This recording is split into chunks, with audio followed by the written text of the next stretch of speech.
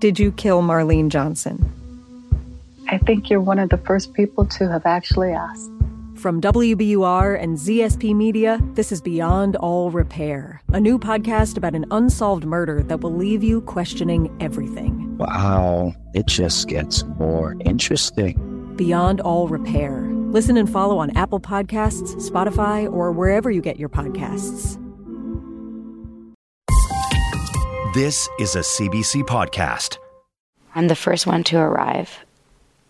And, you know, I know that I'm going to an initiation and I'm going to meet what she's called my sisters for the first time. And she says, come upstairs. And I've been to her home before, so I feel comfortable. And I'm going up the stairs, and she says, go into the guest room and get naked. Take off all your clothes and wait here. And I'm like, what? And she's like, Sarah, you have to get over your body issues. Like, it's just me and women you know. It's going to be fine. I'm like, oh my God. What the fuck is going on? Sarah Edmondson. We met when we were 2. We went to the same daycare. Last summer, I ran into her on Hornby Island in British Columbia. We both grew up on the West Coast, and our families would often spend summers on Hornby. When we were teenagers, we used to sneak off and smoke Indian beedies in the tall grass behind Tribune Bay. I hadn't seen her in about 15 years, and we had one of those disjointed conversations you have as you run after small children. I told her, I work at the CBC. And she replied, I just left a cult. She let the words sit there for a moment, scanning my face for a response. I laughed nervously and tried to keep my jaw from gaping open. Silence is not Sarah's thing. Her story tumbled out in fragments. She had come to the island to get away and spend some time reconnecting with her parents. Her phone had been buzzing nonstop. She was still processing what had happened. She's like, it's not something sexual. It's something weird. It's just, this is part of the initiation. Just trust me. The group she just left, the one that she calls a cult, is known as NXIVM. And last year, Sarah was initiated into what she thought was a secret women's-only group within the organization. She was recruited by one of her closest friends, Lauren Salzman. So I take off my clothes. Like, I hear people, the door opening downstairs, and I hear people coming up the stairs, and I start to piece together that she's doing the same thing with the other women. Eventually Lauren comes back and she hands me like a serviette, like a napkin, tells me to fold it and put it around my eyes like a blindfold. I have butterflies on my stomach. I'm like, you know, kind of self-conscious, like kind of holding my boobs like this. And she leads me down the stairs through the kitchen. She sits me down on like one of those thick, fluffy, like white sheepskin rugs. And I sense that there's somebody to my right. Eventually there's 5 women total sitting, and there's some giggles, and then she comes in and says, I want to introduce you to your sisters. You can take your blindfold off. And I take my blindfold off and I look around and see 4 women. And Lauren takes out her computer and starts reading to us like a scripture almost. For years, I had heard rumors about Sarah's involvement with what I thought was a strange life coaching group. Occasionally an article about NXIVM, spelled NXIVM, headed by a man named Keith Raniere, would bounce among a group of old friends. We would try and guess at what it all meant, but I never knew the extent of it. She believed that Keith Raniere had developed a method to solve everyone's problems, and they were going to use it to save the world.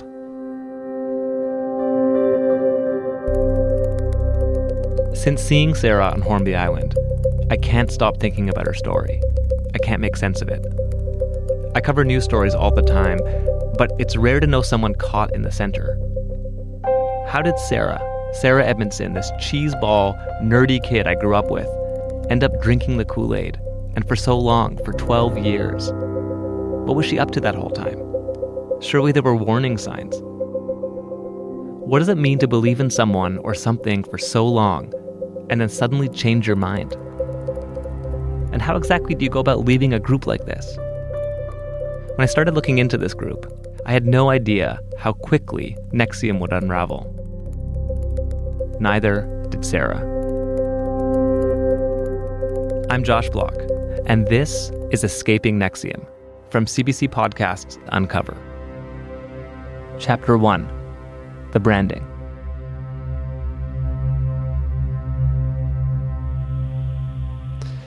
So how are you holding up? It's been 6 months? Not even. Not even. I left beginning of June. Sarah and I followed similar paths growing up. We belonged to the same after-school theater program. We were members of the same Jewish youth group called Habonim. And we spent a year after high school living with a bunch of friends on a kibbutz in Israel. But we lost touch in our 20s.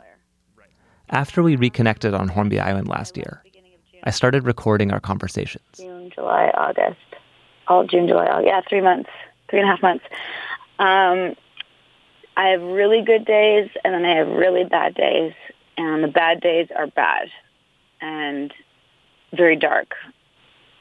Very, I don't even have words. It's just, there's a lot of embarrassment, a lot of regret, a lot of shame that I missed the red flags. And then I brought so many people into it, especially people who are still there and people who think that they're involved in something good. It's one of the things that we strive to do is help people build self-awareness, build what some people might even call a type of consciousness. This is Keith Raniere, in one of the many videos that until a few months ago was available online. He's the man at the top of NXIVM. Everyone calls him Vanguard. You know, babies are not born self-aware. It develops not only in the first few hours and weeks and months, but years of life. According to his website, Keith has an IQ of 240. He claims he's one of the smartest men in the world. He says he was speaking in full sentences at the age of 1, reading by the age of 2. And what you find actually is human self-awareness continues to develop, and many adults are, well, there's a Keith spent years developing a system known as rational inquiry, which he says is a science based on the belief that the more consistent a person is in their thinking, the more successful the individual will be. His followers say it is life-altering. You have people who are not self-aware at all, who are just really pure, innocent gems, and you have people who are highly self-aware that aren't very, very nice. He's maintaining his innocence, he's defending himself, and we think that the justice system will ultimately vindicate him. Sir, can we get your first and last name and spelling, please? Sure, it's Mark, M-A-R-C. On March 26, 2018, Keith Raniere was arrested at an expensive villa in Puerto Vallarta, Mexico, and transported to Brooklyn, New York. He was charged with sex trafficking conspiracy, and conspiracy to commit forced labor.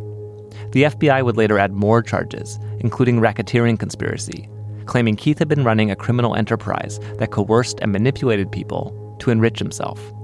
And as you heard his lawyer say, he has pleaded not guilty. Not included in any charges, there are older allegations against Keith, that he ran a pyramid scheme, that he had sex with underage girls, as well as a growing chorus of former disciples who say Keith is a cult leader, a master manipulator with an insatiable sexual appetite. But to Sarah, Keith was her mentor. She admired him and sought his approval.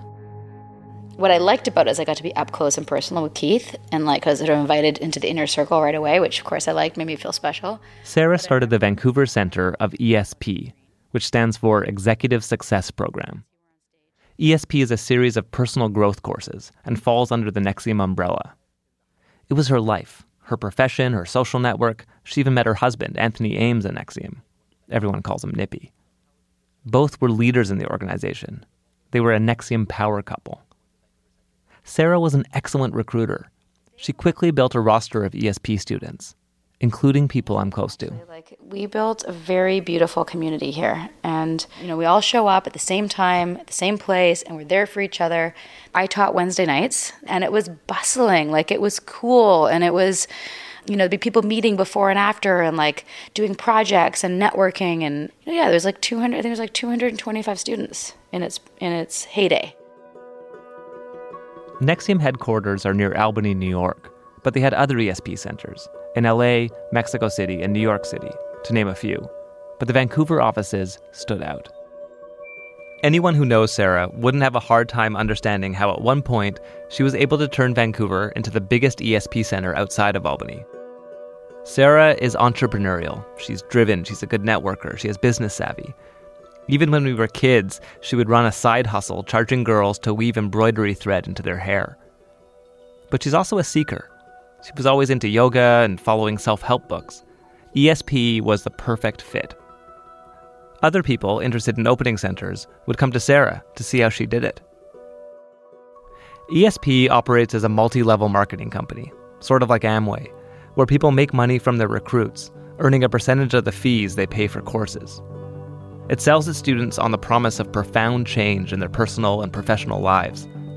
More than that, it claims to be a humanitarian organization that will change the world by transforming the powerful and elite into ethical leaders. Many of the former ESP members I talked to, who used to call themselves espions and now call themselves expions, had been involved in multi-level marketing in the past. So is Sarah. She sold vitamins, and she did pretty well. And with ESP, she was one of the few people making real money.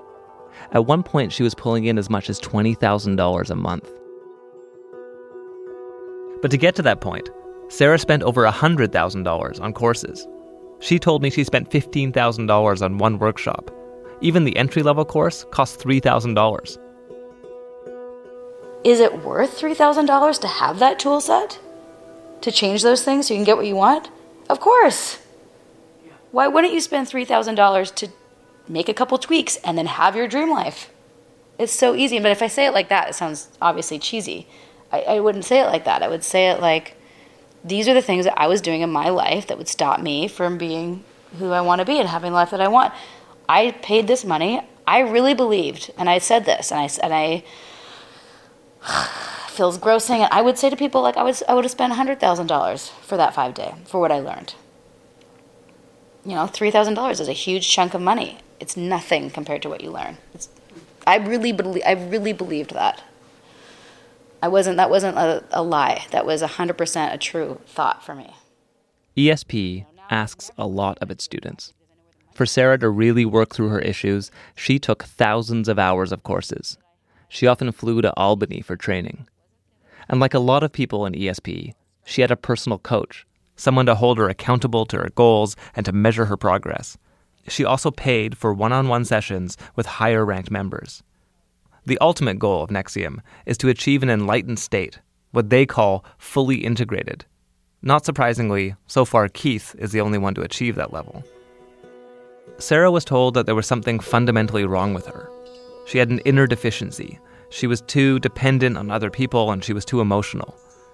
But if she followed Keith's program, she might be able to fix it, or at least learn to manage it.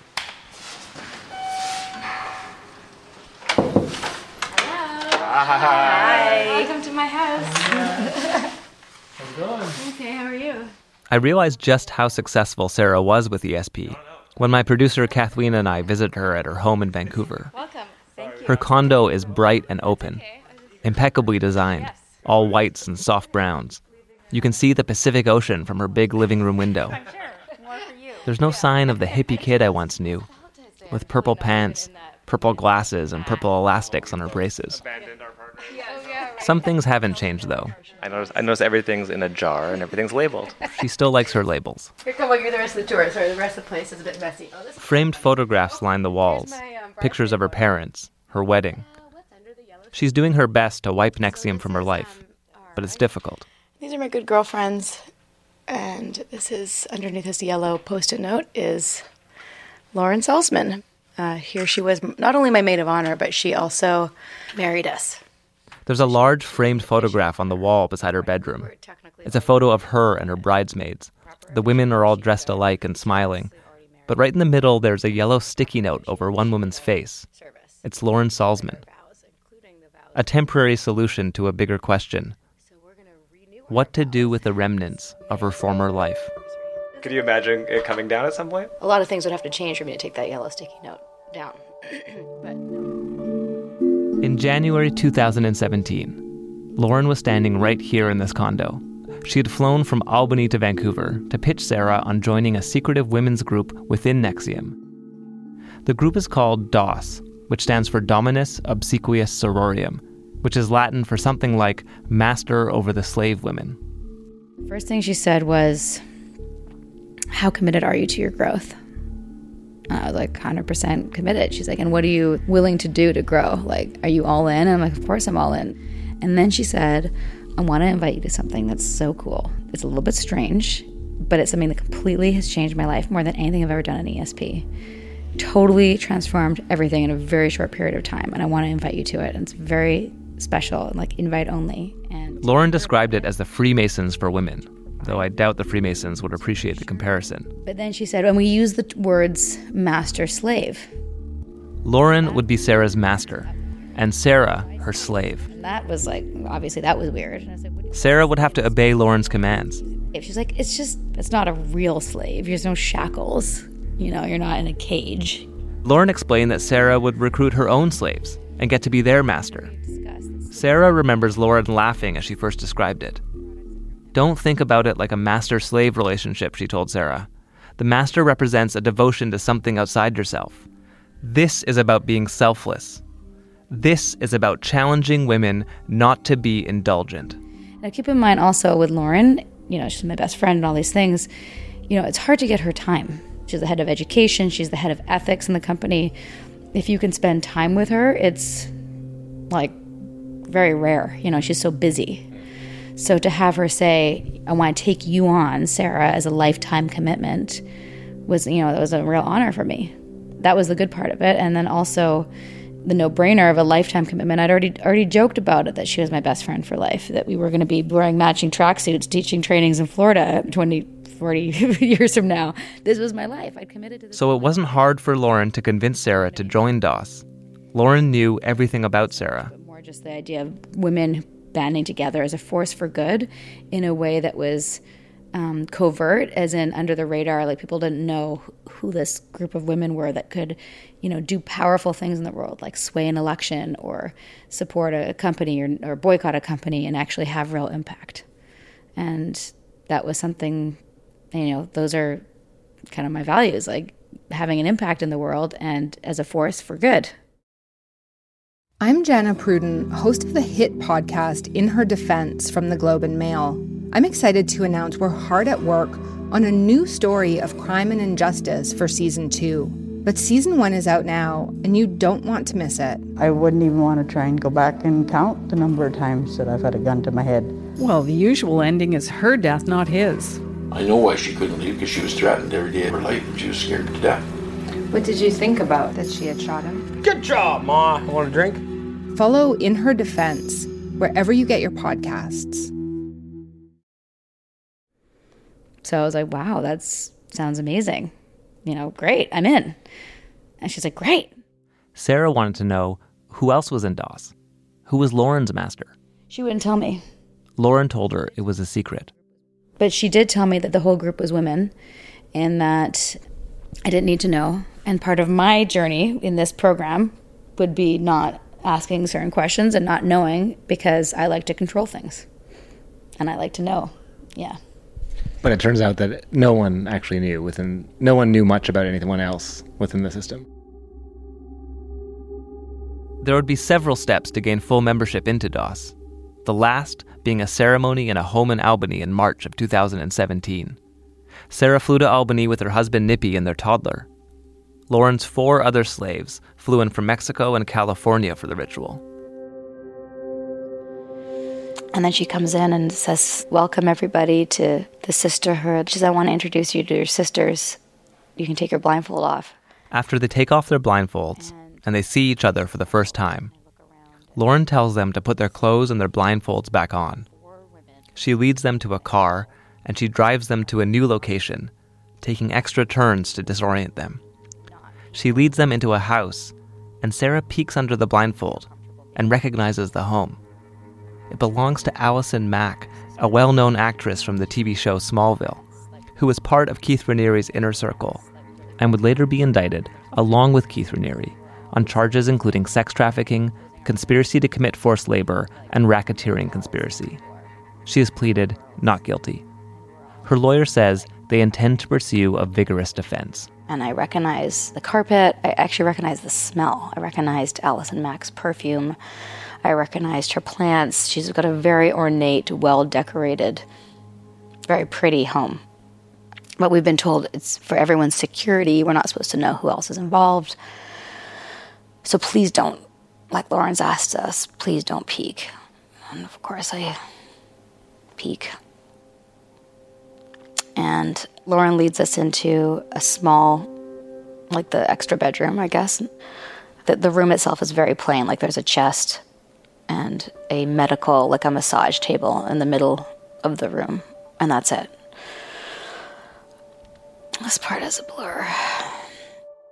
Dr. Danielle Roberts comes in and we're introduced to her as the person who's going to give us our mark or tattoo. Dr. Danielle Roberts is a medical doctor. She's a member of NXIVM, who lives near Albany. What happens first? I believe we were asked to get naked again, and Dr. Roberts has a stencil. We're supposed to place it on our body so that we can figure out where it needs to go so it's underneath our underwear line so we can still wear a bathing suit and people won't see it. And Lauren tells us something about that they're a symbol for the 4 elements, and this is the horizon for air, and this is the mountains for earth, and it's a symbol for the elements and for our strength and our connection to the, earth as women or some bullshit. The hardest part for me is just when I go through it, like recognizing so many opportunities I had just to run. And it's so hard to explain to people why I felt like I couldn't. And so while I'm talking about it, it's just mixed with all this, regret and shame of, just such as, when you think about making a stupid decision, this feels like the worst, stupidest, most awful decision.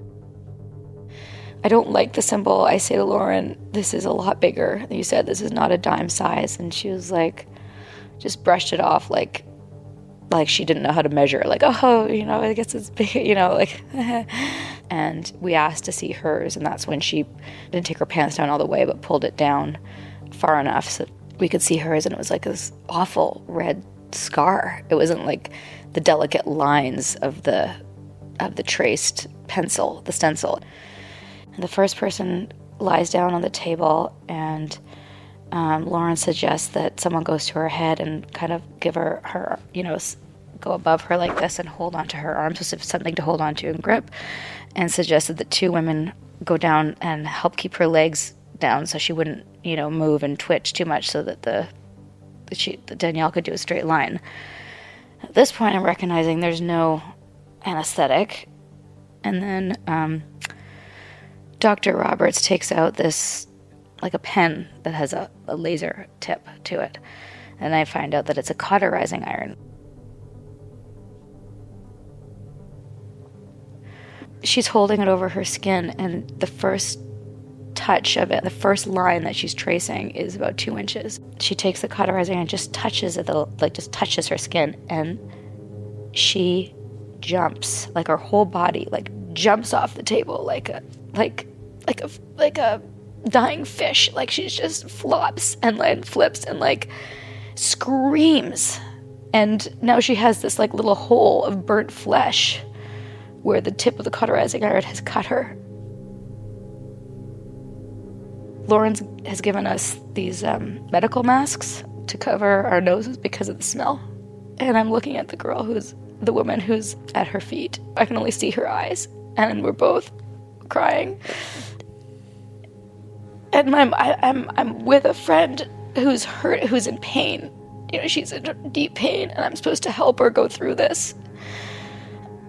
And at the same time, I'm thinking, how am I going to get out of here? Like, literally, where is the back door? How do I escape? How do I let enough time go by so I can figure out how to get out? And it takes her 40 minutes, at least, maybe 45 minutes to go through every line.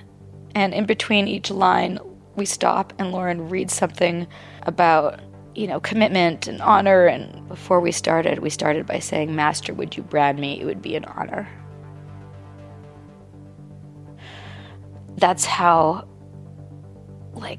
disembodied we all became. We had to become to go through that amount of pain. 2 things happened. I pulled Lauren aside and I said, "I don't want this mark on my body." And she said, "Why? What do you make it mean?" And I said, "Well, it's a mark. It's a scar. I don't have any scars.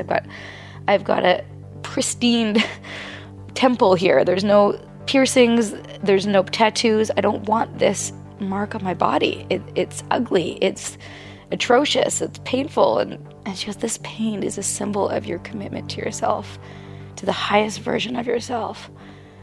You're going to go through this, and this will be a mark on your body." And she's like, "It's not a tattoo, because tattoos you can take off. This scar you will have forever, because you're always going to be committed to your growth and to your highest self in this journey," and blah, blah, blah. And she also said to me, "You're the highest rank here. Show them how to do it. Show them how you don't have to be so indulgent."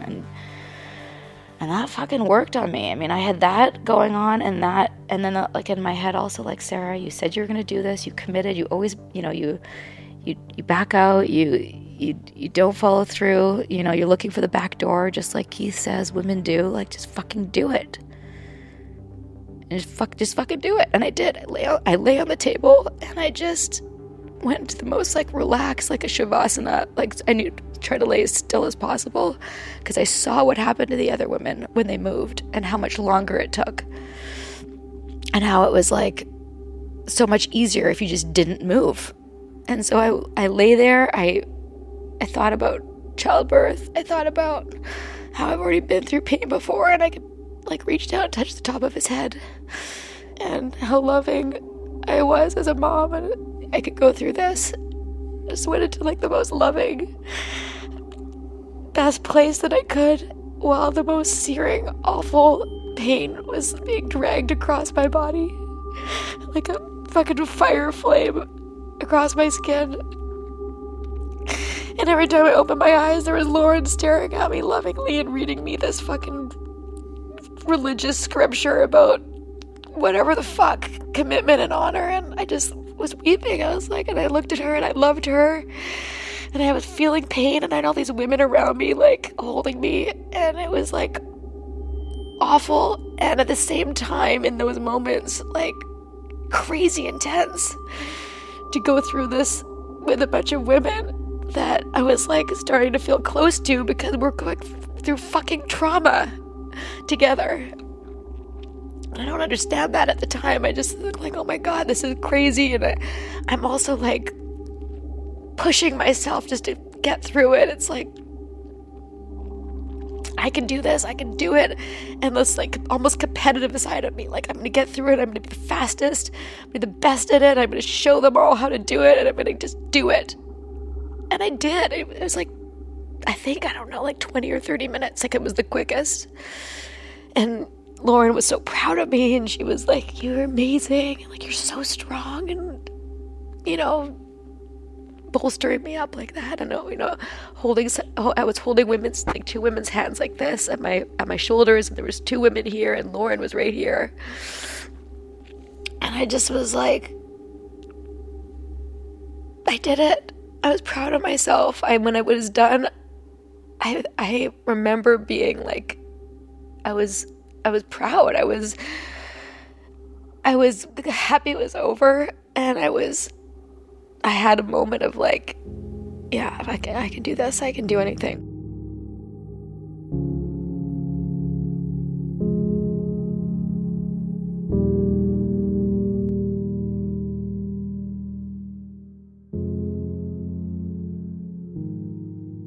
before we put our clothes on, she asked us to take a photo, a group photo, all naked with our brands. And we keep doing it until everyone's happy, everyone looks happy, and not hiding any part of their body.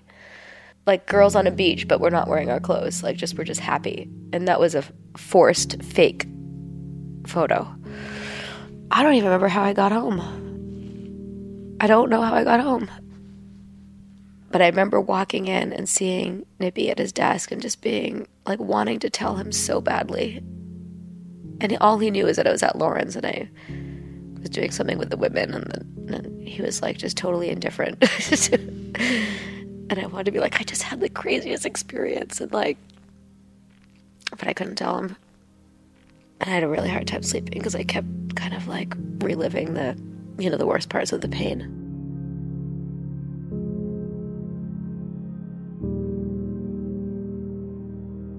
Oh, God. Sarah is lying on her couch, exhausted from retelling all this. It's not like to hear that. Sarah asks me what it's like to hear that. It's hard. Yeah. It's hard. It's so weird, eh? Yeah.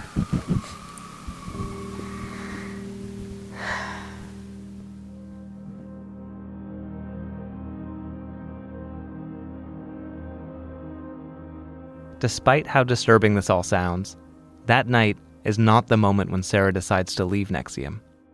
The next day, she starts a new 10-day intensive program with about 60 other women. She plays detective in her head, guessing which other women may be in DOS, and trying to process what just happened. We've put in multiple calls and emails directly to Lauren Salzman, but we've heard nothing back. The New York State Health Department said there was no medical misconduct because Dr. Roberts was not Sarah's doctor. A lawyer for Dr. Roberts tells us she has no comment.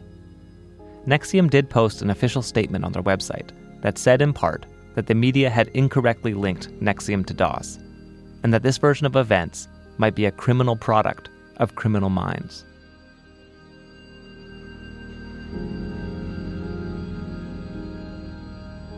When I return to Toronto, Sarah and I keep in touch by phone. What's it like to... yeah, you're right, we didn't speak the whole time during this. You didn't really know me then, but you did know me when I was 18, and you knew me when I was 16 and when I was 3. What's it like to hear this? And are people talking about it? I don't know. I definitely have thought about, like, are there certain qualities I know about you that would make you more susceptible to joining a group like that? And maybe one of them is, I do think that you have a desire to be a part of a community and have that sense of belonging in a really strong way and support. Absolutely. And a sense of, I don't know, I mean, you have lots of friends. I don't know if part of it also was looking for deeper friendships. What I'm trying to say there, what I wanted to say, is that I know growing up, Sarah struggled to feel like she belonged. I know she felt rejected. She felt left out and insecure. I think NXIVM recognized that in Sarah, and it made her vulnerable to them. I wondered for you whether it was, maybe we're all like this, that we as adults, we kind of replay a lot of the struggles and interactions and things that we experienced in our adolescence or in our youth, and whether this was like, I don't want to reduce it just to summer camp, but maybe this was another way of playing out a summer camp that you wanted in another way. I don't know if that's true. No, I think that's really astute. Like in many ways, I feel that was exploited in me because that desire to create community and to be accepted and to be liked and be a part of something was what my biggest tool set was in growing the most successful center in the company at certain points, you know. So I agree. I think you just fucking nailed it. And it's emotional to hear you say that because I sense that. And But it did fulfill something for you, which was on the community level, the social, the interaction. It sounds like even the power that you felt. Yeah, absolutely. You know, being in charge. I like being in charge. Did you have a clipboard? I had a clipboard. They used to call me the cruise director. Sarah was, in fact, recruited into NXIVM on a cruise ship. That's on the next episode of Escaping NXIVM. I'm going to get on this cruise and I'm going to figure out my true purpose and I'm going to meet all these incredible spiritual people and I'm going to get my life on track. But how did getting her life on track turn into agreeing to hand over material that would destroy her if she ever chose to leave? So the first thing was to destroy my career was a naked photo. Other people gave pins to their bank accounts and keys to safety deposit boxes and all sorts of stuff. And did she even know what she was really getting into? I'm not going to give you all the details, but John started by a bunch of women. They decided to do the branding, and that was a decision of the women.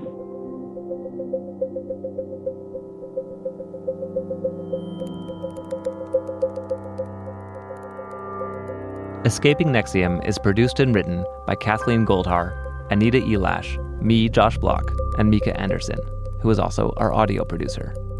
Heather Evans is our senior producer, and Arif Noorani is the executive producer. Get the series for free wherever you get your podcasts. We're at cbc.ca/uncover. If you want to discuss this story with others and get the latest updates, become part of our online community by joining the Uncover Escaping NXIVM Facebook group or following us on Twitter at UncoverCBC.